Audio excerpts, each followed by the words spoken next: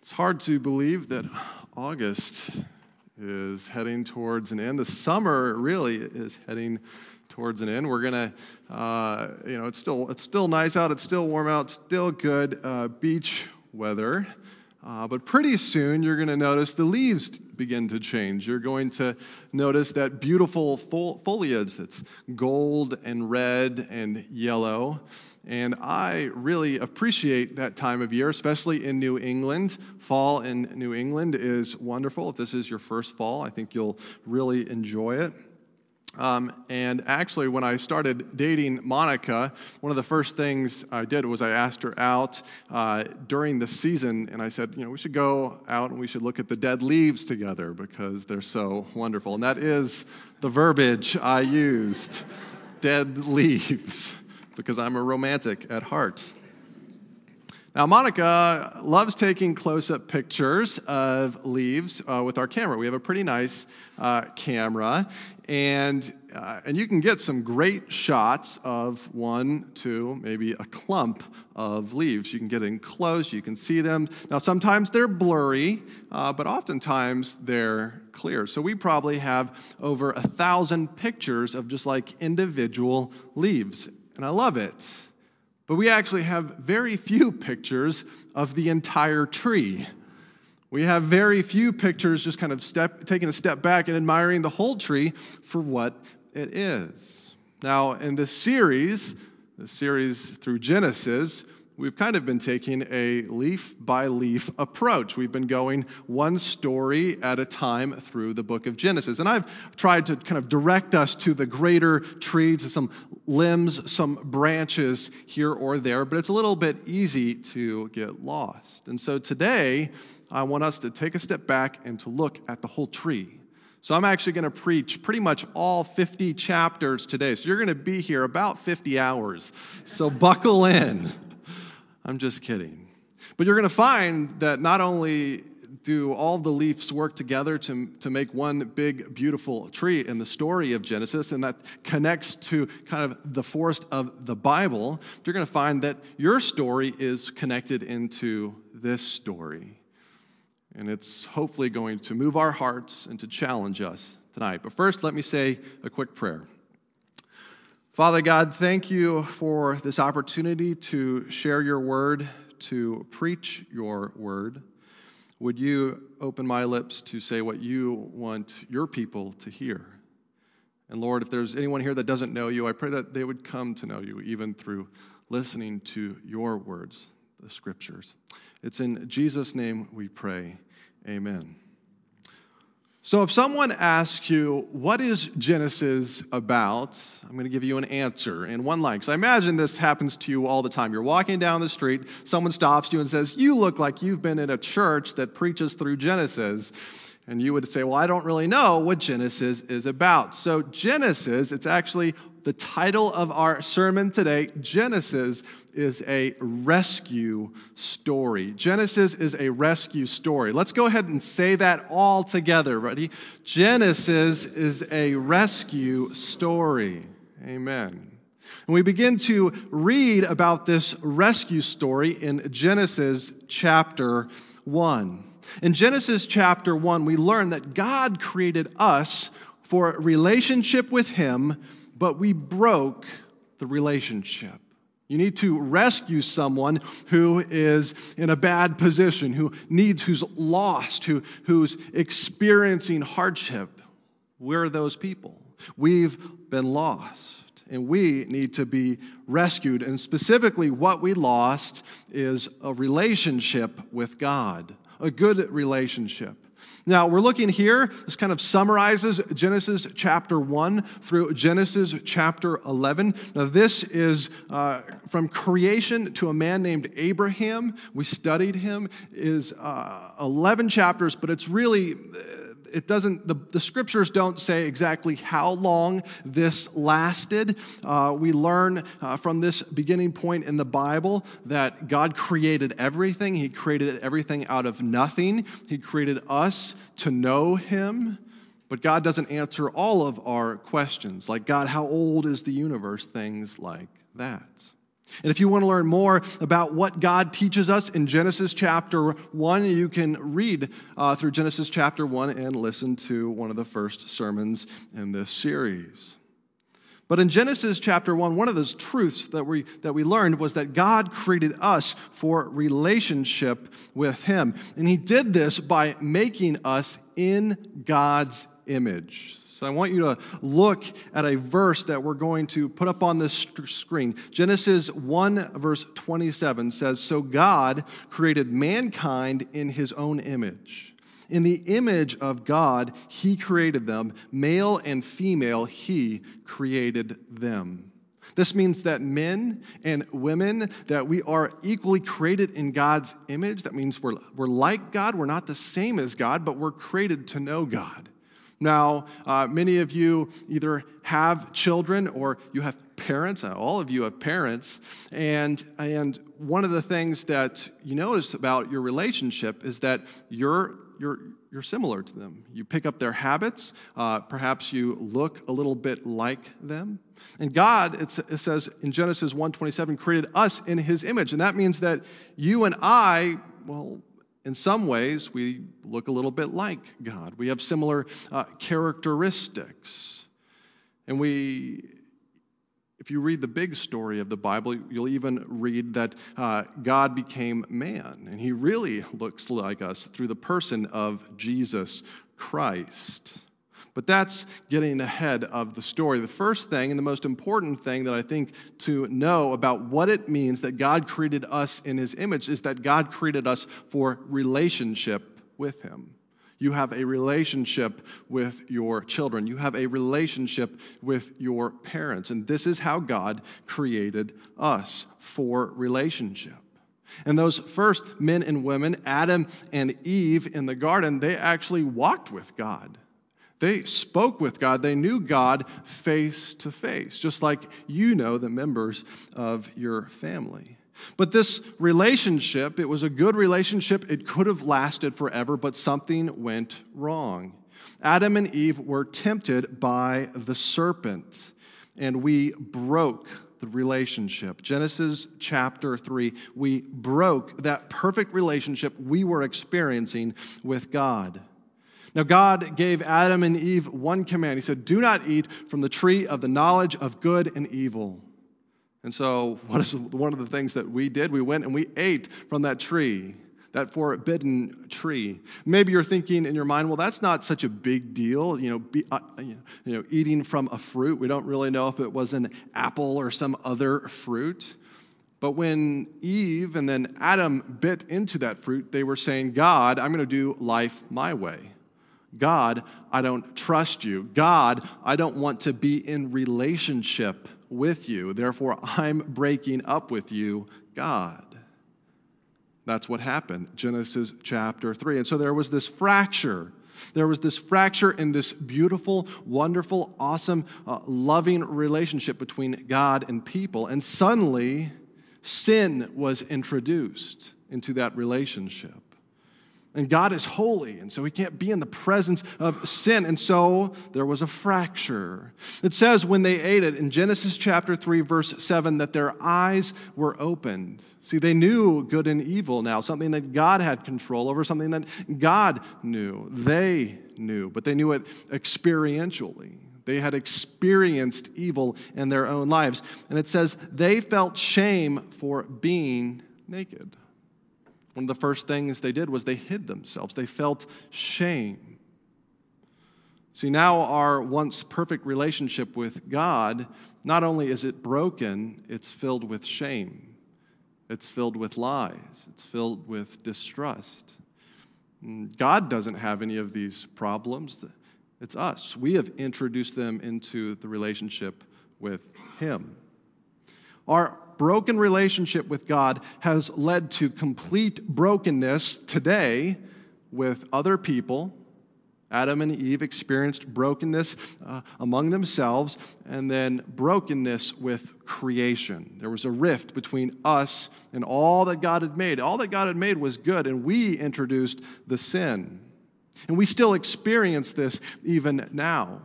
World War II was one of the most deadly wars in all of history. Approximately 75 million men, women, and children were murdered or killed in World War II. That's atrocious. In the space of about 7 years, 75 million people. More recently, we haven't just evolved out of this. This is still taking place. The Bosnian genocide in the 90s killed about 100,000 people. This is not that long ago. Now, that's an example of us being at odds, having a broken relationship with each other. But what about with creation?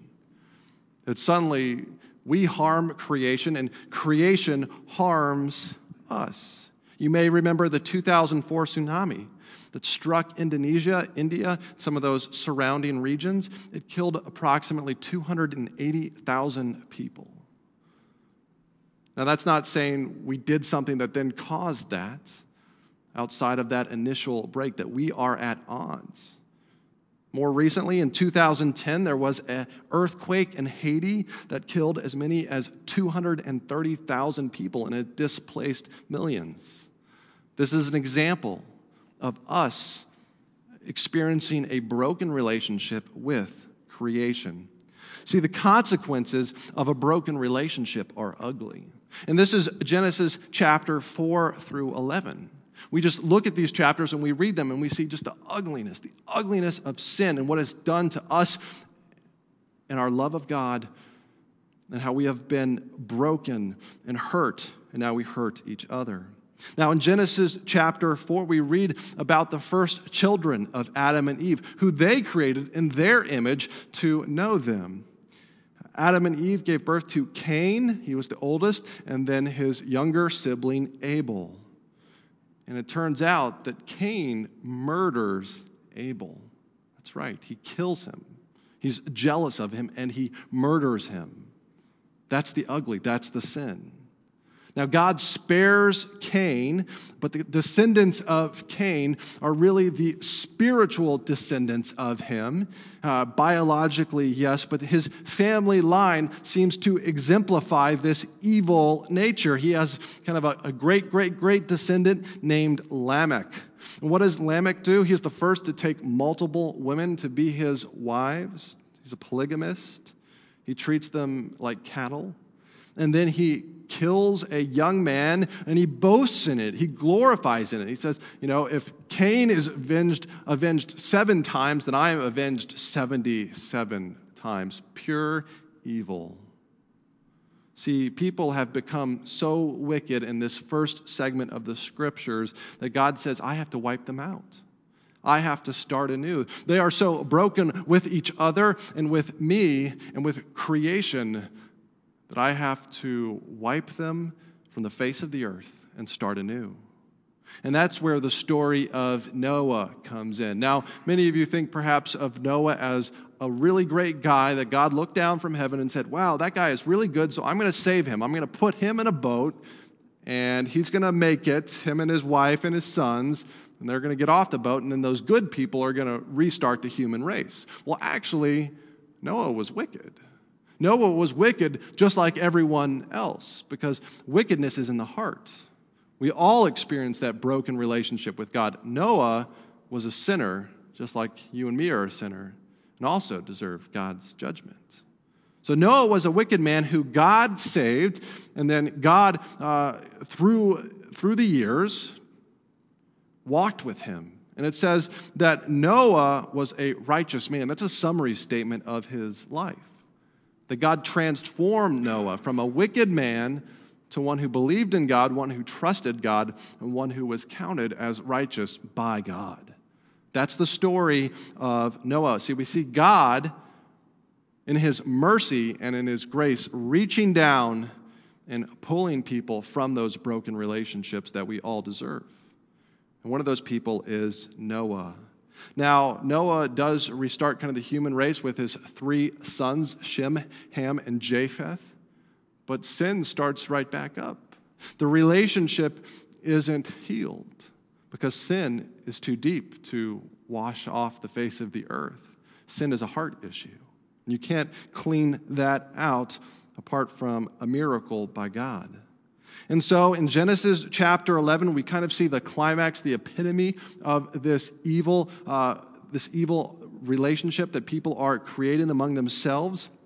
And we see the Tower of Babel. It's a city that people create to do wicked things, to be wicked, and it's really like Sodom and Gomorrah. It's a place that you wouldn't want to go on vacation. It's a place where you wouldn't want a timeshare. God, in his mercy, scatters them, sends them out, gives them multiple languages, and sends them out into the earth. That's an act of grace on God's behalf. And that really ends this first part of the Scriptures, Genesis 1 through Genesis 11.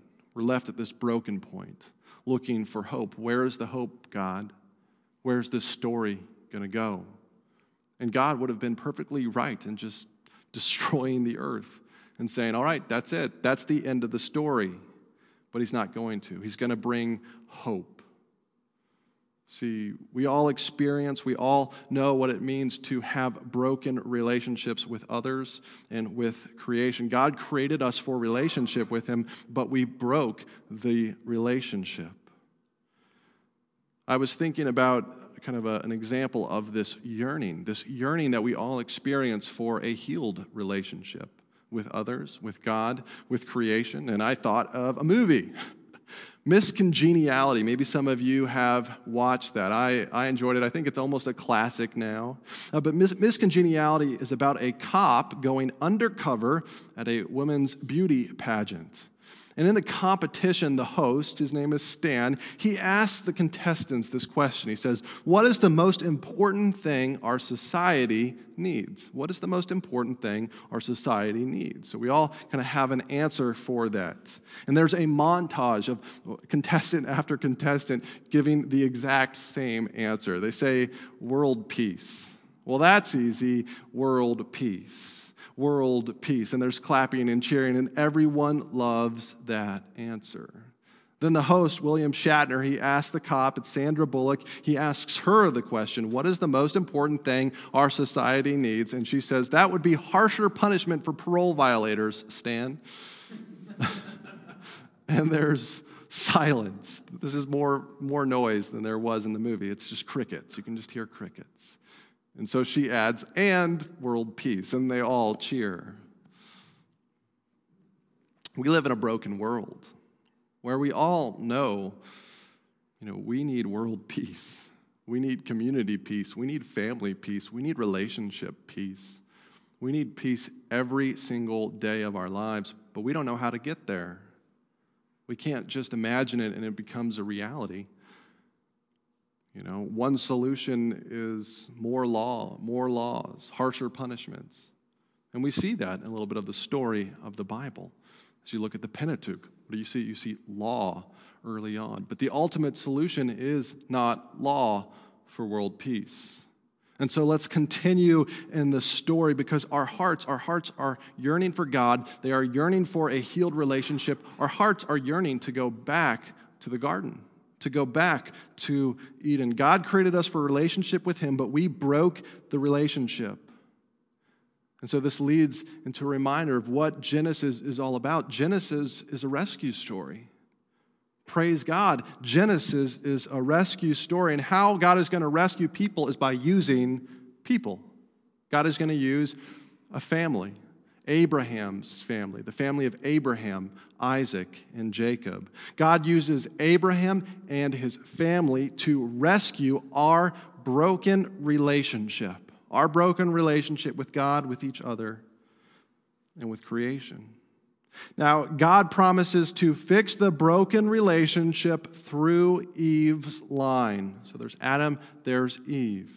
When God curses the serpent, maybe you remember the curse, Genesis chapter 3, Adam and Eve have just disobeyed God. God comes into the garden, they hide, and God deals out the consequences of their sinning against him. And one of the things God does is he gives a curse on the snake, on Eve, and on Adam, and we all have to live experiencing the consequences of those curses even today. And I want to read you the curse that God put on the serpent, Satan, the snake. Genesis chapter 3, verse 15. This is called the proto-evangelion, which means the first gospel. Gospel means good news. Already, in the midst of disaster, God is preaching good news to fallen people, to hurt people. Genesis chapter 3, verse 15 says, "And I will put enmity between you and the woman, and between your offspring and hers. He will crush your head, and you will strike his heel." God is promising that one of Eve's biological, but also spiritual descendants, the offspring. Another way of translating this is seed. One of your seed, Eve, that's the Hebrew word zerah. One of your seed, Eve, will come and will get into a battle with the serpent and will crush the serpent, will destroy the serpent, will defeat Satan. And it even gives a hint of how that will take place, that the serpent will wound the offspring, will wound the seed. And we're going to read about that later. Now, Cain is no good. Cain is obviously the offspring of the serpent. Now, spiritually, biologically, he's an offspring of Eve, but spiritually, he is choosing to disobey God, to dishonor God, to not be one of God's people, to not trust in God. And so God gives Eve another son. God gives her the son Seth. Now, Eve gives birth to Seth, and the descendants of Seth, some of the famous ones are Enoch. It says Enoch walked with God and he was taken up into heaven. And then a little bit later, there's Noah. I just told you a little bit about Noah. And then there's Shem, who is the father of the Semites, the Shemites, the Jewish people. And eventually it gets to Abraham, the man named Abraham. Genesis tells us that Enoch walked with God, Noah walked with God. And if we read the story of Abraham, we see Abraham was a man who walked with God as well. See, God promises to bless all peoples through Abraham. Now, he wasn't named Abraham at the beginning, he was called Abram. When God calls Abram in Genesis chapter 12, so we're in the next part of the scriptures, God promises to bless Abram. He promises to bless Abram with three things that we see in Genesis 12, 1 through 3. He promises to bless Abram with a place, a people, and a presence. A place, a people, and a presence. And we see that in Genesis 12, 1 through 3. The Lord said to Abram, "Go from your country, your people, and your father's household to the land I will show you." He's promising a place. If we read the story of the Bible, we see that's Canaan, modern-day Jerusalem, that region. Verse 2, "I will make you into a great nation." He's promising a people. "I will bless you. I will make your name great, and you will be a blessing." Notice how many times God says, I. "I will bless those who bless you, and whoever curses you, I will curse." What is God saying? He's saying, I will be with you. My presence will go with you, Abram. I will be with you. Verse 3 continues, "And all peoples on earth will be blessed through you." See, I'm going to rescue the broken relationship between God and people, and I'm going to do it through your descendants, Abraham. I'm going to do it through you. And you're going to have a great spiritual family. You're going to have a multitude of descendants who claim you as their father spiritually because they know me. And it's not going to be just the Jewish people. It's also going to include everyone else, the Gentiles, anyone who's willing to call on my name and the one I'm going to send, that offspring.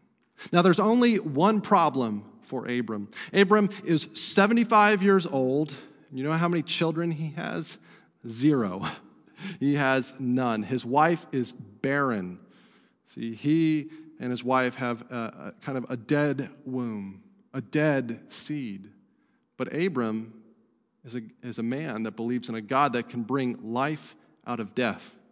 See, he believes God. He trusts that God can bring about this promise, even when it looks like this could never happen apart from a miracle. Abram believes in the miracle even though he's 75 years old. This is what we call resurrection hope, that God can produce life out of death. You may believe something just like that today. God ratifies this promise. So God makes a covenant. He makes a promise with Abram, and he ratifies it. So he kind of puts his stamp on it, saying, I will never break this promise through a covenant. So what is a covenant? Now, there is a kind of academic definition, which I gave you. If you go to the Genesis chapter 17 sermon on the website, cornerstonewestford.com, you can listen to that sermon and hear the more kind of in-depth definition. But a simple definition of what a covenant is a promise where God is involved. And the promise that God makes Abraham is an unconditional covenant. In other words, there's nothing that Abram has to do in order for God to keep his promise. God is going to be the one to keep his promise, to bring about everything he promised in Genesis 12, 1 through 3. See, God is going to give Abram a place, a people, and a presence, and it's all on God. And we see that demonstrated in a weird covenant-making ceremony at the end of Genesis chapter 15. Abram takes some animals, and he splits them in half, and he spreads them, so it's a pretty gruesome scene. And then God's presence comes in this smoking fire pot and goes between the pieces. And what God is symbolically saying is, I'm going to be like this. I'm going to be torn apart if I don't keep my promise, if I don't heal the broken relationship. If I don't bless you and bless all peoples, Abram, I'm going to be like these animals. I'm going to be split in half. And that's also hinting about how God is going to do this. God is going to be torn apart. But that's a little further in the story.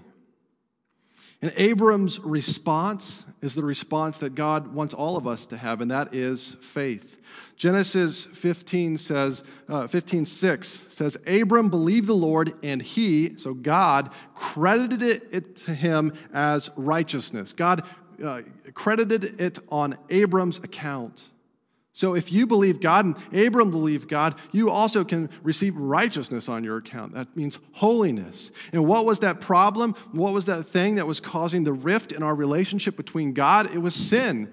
Well, suddenly, Abram doesn't have to deal with that sin issue anymore because he has righteousness. And so now he can have a healed relationship with God. And that's hinting at how every person that trusts in God can have a healed relationship with him. And you know what? God does stay good to his promises. He stays true. Abram and Sarah, they give birth to a son. That son's name is Isaac. And it's a long time after God made the promise. It's 25 years later. Abram is 100 years old, and he has a son. Sarah must have been in her late 90s. And God renames Abram. He renames him to Abraham because there's something about that name that means he will have kind of a great multitude of descendants. He's going to make him into a great people. So God promised a son. There was a son of promise. Who is that? That's Isaac. Abraham's son of God's promise is Isaac. And then Isaac also gives birth to another in that family line, Jacob. Abraham, Isaac, and Jacob. These are the great forefathers of the Jewish people and ultimately of anyone who trusts in Christ. Now, we didn't study Isaac. We didn't study Jacob. We didn't study their lives, but we skipped right to Joseph. Joseph is one of the 12 sons of Jacob. Now, why did we do that? Or what can he tell us about the story? Remember, what is Genesis about? Genesis is a rescue story. And every good rescue story needs a hero. It needs a rescuer.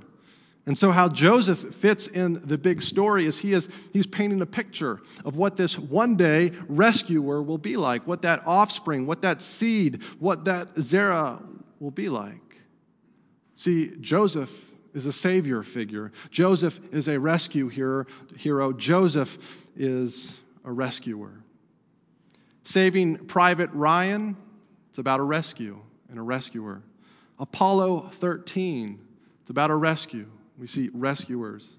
And there's Toy Story. All of these kind of classic movies, they all have rescuers who go on a mission and they save people. Sometimes they save themselves. And as it turns out, the great rescuer of all of these stories is Tom Hanks. Joseph is modeling who the ultimate rescuer will be, and he's much greater than Tom Hanks. But it's interesting to note that it's not one of Joseph's descendants that becomes the rescuer. It's actually a man named Judah, one of his older brothers. Not the oldest, but one of his brothers. See, God is going to send a rescuer to heal our broken relationship, and the man he is going to use is a man named Judah. So Abraham, Isaac, Jacob, and then Judah. All right. The rescuer is going to come from Jacob's son, Judah. We see that in Genesis 49, 8 through 12, what we read today. Thank you, Josiah. You did a great job. Now, in Genesis 37, it's kind of the beginning. Andy preached a great message on Joseph and his 12 brothers, his 10 older brothers, kind of getting jealous of him. He had some visions where he saw that God was going to bless him. And his brothers get jealous. They get jealous of this coat that he's given by his father, and they catch him and they throw him up in a pit. They send him down to Egypt. They sell him to slavers, and the slavers take him to Egypt. He's betrayed by Potiphar's wife. He's thrown in prison again. And one day, he interprets some dreams for the chief baker and the chief cupbearer. And then one of them gets out of prison. The other one is executed. And then 2 years later, Joseph is brought before Pharaoh to interpret the dreams of Pharaoh. Pharaoh has some incredible dreams that Joseph interprets. He's the rescuer in the story, but we're not talking about Joseph. We're talking about Judah. Now, I want to tell you about a story in Genesis chapter 38 that we didn't have time to read. But if you look at you read these chapters in order, it seems kind of out of place because it's the story of Judah, his sons, and a prostitute. Now, Judah, he marries a foreign woman, a Canaanite. He has a son named Er, and he gives Er to a woman named Tamar. But Er is wicked. We are not really told how, and so God kills Er. God puts him to death. And there's this rule that we see clearly stated later in Scripture, but they would have been practicing at this time, called Levirate marriage. Levirate marriage. Sorry, I should have practiced that before I got up here. Levirate marriage. And what it means is that if you have a daughter-in-law who doesn't have any children, whose husband dies, the father-in-law, someone in that family, has to give her another husband, and it's the next son in line. It's the next unmarried brother. And so Judah gives the son Onan to Tamar. But Onan also turns out to be wicked, and so God slays him. And so as you can imagine, like any good father, maybe Judah is getting a little bit nervous about giving a third son in marriage to Tamar, but that doesn't matter. That's what he's supposed to do. It wasn't her fault. They were the ones who were wicked. But Judah holds back. He doesn't give her his son, his third son. He kind of forgets about Tamar. And she's a widow. She doesn't have children. And so one day she dresses up as a prostitute and sits beside the road. Now Judah, his wife has just died, and so he is feeling lonely. The Bible, just because it reports it, doesn't condone it, doesn't encourage it. But Judah goes and sleeps with this roadside prostitute. And it's Tamar. And she conceives and gives birth, is pregnant, and it's told to Judah. And Judah has the opportunity to kill her, but she comes out and says, no. She gives evidence, no, the father is you, Judah. See, this is your son that you should have given me by marrying one of your sons to me, but I had to trick you because this is what's right. And Judah begins to realize what he did wrong. He begins to repent. He realizes his own sin. He honors her and says, wow, you did the right thing here, not me. And we see this heart attitude of repentance come into play in the story of Joseph and his brothers. Because Joseph's brothers, they come to Egypt, and they don't recognize Joseph, but Joseph is now in charge at Egypt. He is the one he interpreted Pharaoh's dreams. Pharaoh's dreams said that there was a famine that was coming. There was going to be 7 years of plenty and then 7 years of a famine. And Joseph interpreted that and said, here's a plan for dealing with that, Pharaoh. Build storehouses, pull in extra grain, extra feed. And Pharaoh said, well, why don't you do that? I'm going to put you in charge. And so now Joseph is in charge. His brothers show up, and they don't recognize Joseph. And Joseph begins to test them. He's giving them an opportunity to repent. He's testing their hearts to see where they're at. And Reuben, he doesn't prove to be repentant. Many of the brothers don't seem to be repentant. But Judah is. Because at the very end of the story, Joseph has planned it so that he is going to take the youngest, Benjamin, who is his father's favorite son, Abraham's favorite son after Joseph passed, or according to his brothers. God takes, Benjamin goes down to Egypt, much to Jacob's chagrin. He didn't want his son to go down. He protested. And Judah had to guarantee that Benjamin would come back. And Joseph put a silver cup in Benjamin's sack and really can prove now that Benjamin has stolen this, and now Benjamin has to be put into slavery for Joseph. And Judah, at this darkest of moments, he steps up and says, no, I will take Benjamin's place. If Benjamin is taken into captivity, this will absolutely crush our father.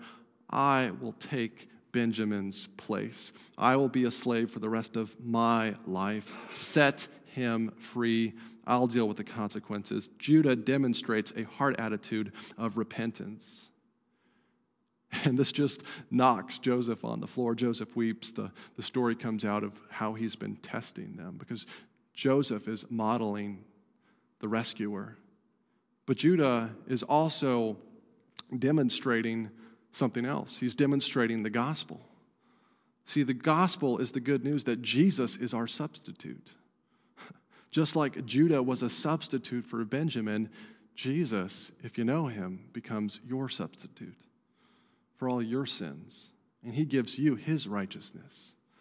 That's the story, but we're getting a little bit ahead of ourselves. Now, at the end of Jacob, so he's the father of the 12, at the end of his life, he's blessing his sons. And this brings us to Genesis chapter 49, where we are right now. And I didn't have the worship team or the scripture reader read the whole passage, but you see different blessings, 12 different blessings for the 12 different sons of Jacob. And I just want us to zero in on Judah's blessing, because what the blessing is saying is that Judah will be the kind of the forefather. He will be the great-grandfather of a royal line. See, the rescuer is going to be a royal king. The rescuer is going to be royal.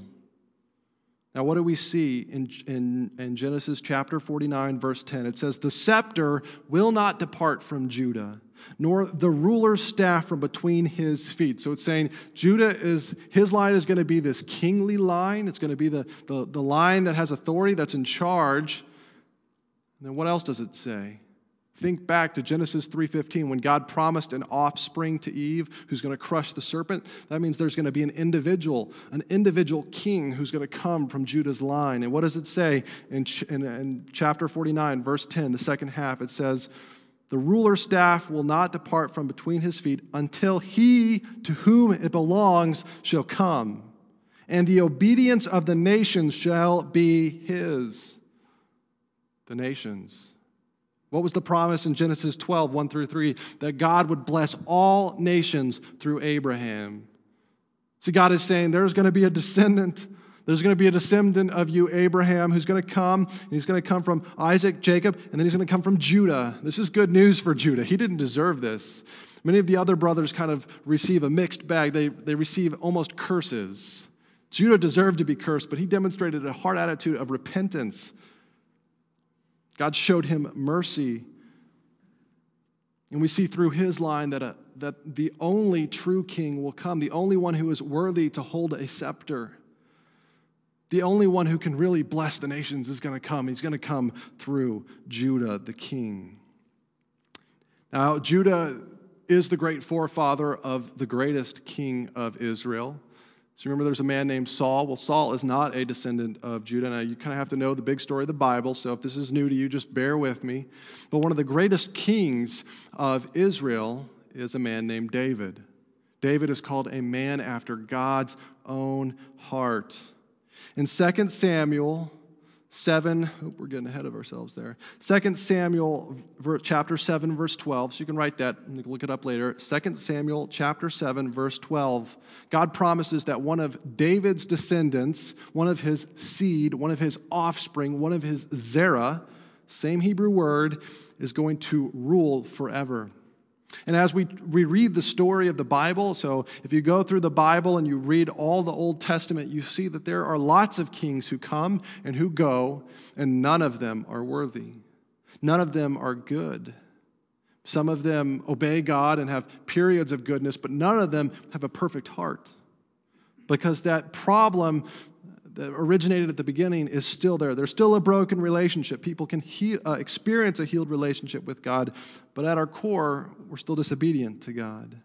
And finally, in the New Testament, the story changes once again. And you don't have to read very far in the New Testament to read the story changing. The first book of the New Testament is the book of Matthew.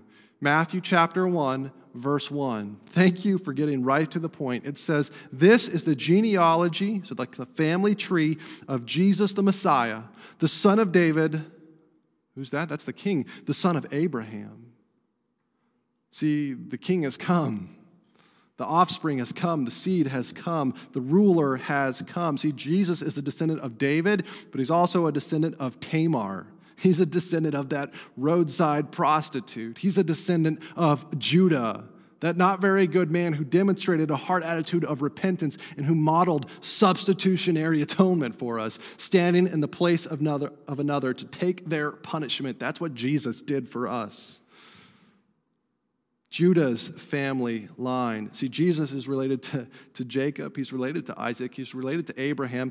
He's related to Seth. He's related to Eve. Jesus is the offspring. Jesus is the seed. And remember what Judah is called? In verse 9, it says, Judah, this is Jacob blessing Judah. He says, you are a lion's cub, Judah.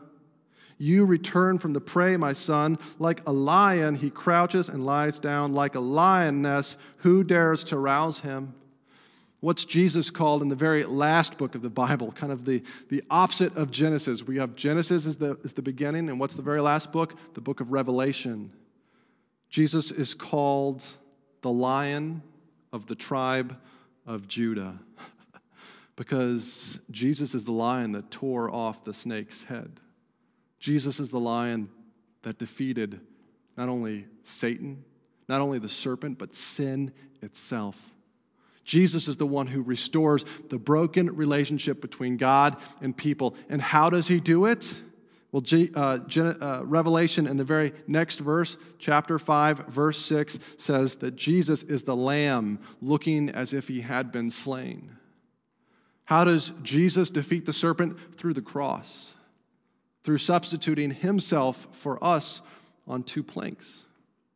See, we all deserve to be on that cross, but Jesus, the rescuer, just like Joseph saved his brothers, just like Joseph saved all of Egypt, just like Joseph saved his family, Jesus saves you. And he does it by being the Lamb who was slain, the Lamb who was slain on the cross for us, for my sin. See, the rescuer loses his life to rescue us. Our lion is slain. Our rescuer has come in Jesus Christ. Is Jesus your rescuer? Do you know him? Is Jesus purely your lion where he stands in judgment over you because you don't know him and you just see him as this ferocious beast? Jesus is all of that. But Jesus is also a lamb that went to his death So if you've put your faith in Christ, his record becomes your record. Jesus never sinned, never did anything wrong. Do you know Jesus? Have you put your faith in him? Have you put your faith in the Lamb? If you don't, I beg of you, tonight's the night. Let's get on that. Jesus is the Lamb who was slain, and he can be the Lamb who was slain for you.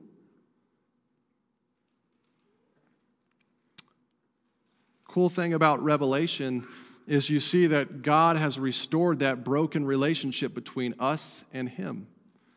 You see a great multitude of people that are in heaven. See, the broken relationship between God and people is healed. And if you read the book of Revelation further, how does it describe Satan? It describes Satan as a great dragon. Jesus defeats him in the book of Revelation. God has sent a rescuer to heal our broken relationship. Genesis is a rescue story. I want to give you one big challenge as we close tonight, as we head towards an end. God invites you to be a part of the search and rescue team. If you know Jesus Christ, then you're on the search and rescue team to go out and to reach the lost. And our tendency is to kind of come to the search and rescue training complex, which is the church. We come to the complex, and we worship God, and we train about how to go out into the darkness and how to rescue people. But instead of doing that, we go home, and then we come back next week, and we never go out on mission. We never go out to reach the lost with our flashlights, with the Word of God, with our faith stories. We never go out boldly. And so I want to challenge you tonight. We have a day coming up where it's not just about growing Cornerstone as a church. It is about seeking the lost. It is about rescuing people that need to be rescued. In your bulletins, there's an insert. It's the top 10 most wanted. And I encourage you to take some time right after I close. We're going to sing a song, but take some time, stay seated, and fill out 10 names of people that need rescue by Jesus Christ. And if you don't know 10 people, you need to get out there.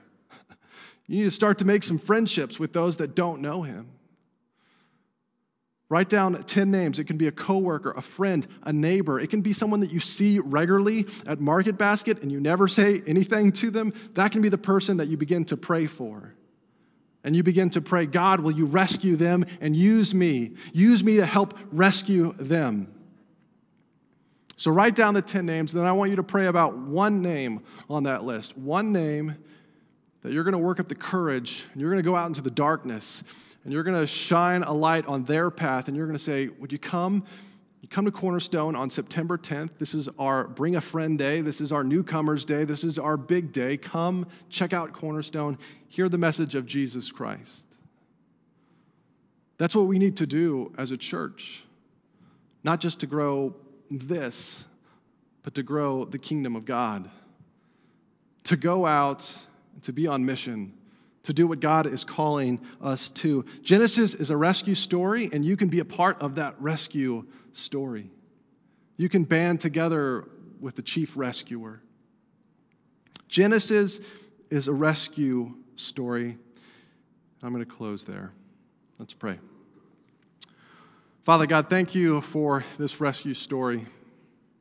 Give us the courage to band together with you, to go out into the night, not just because we're told to do it, but because we have received rescue ourselves. That Jesus Christ is our substitute, and we want others to receive his grace just like we have. In Jesus' name, amen.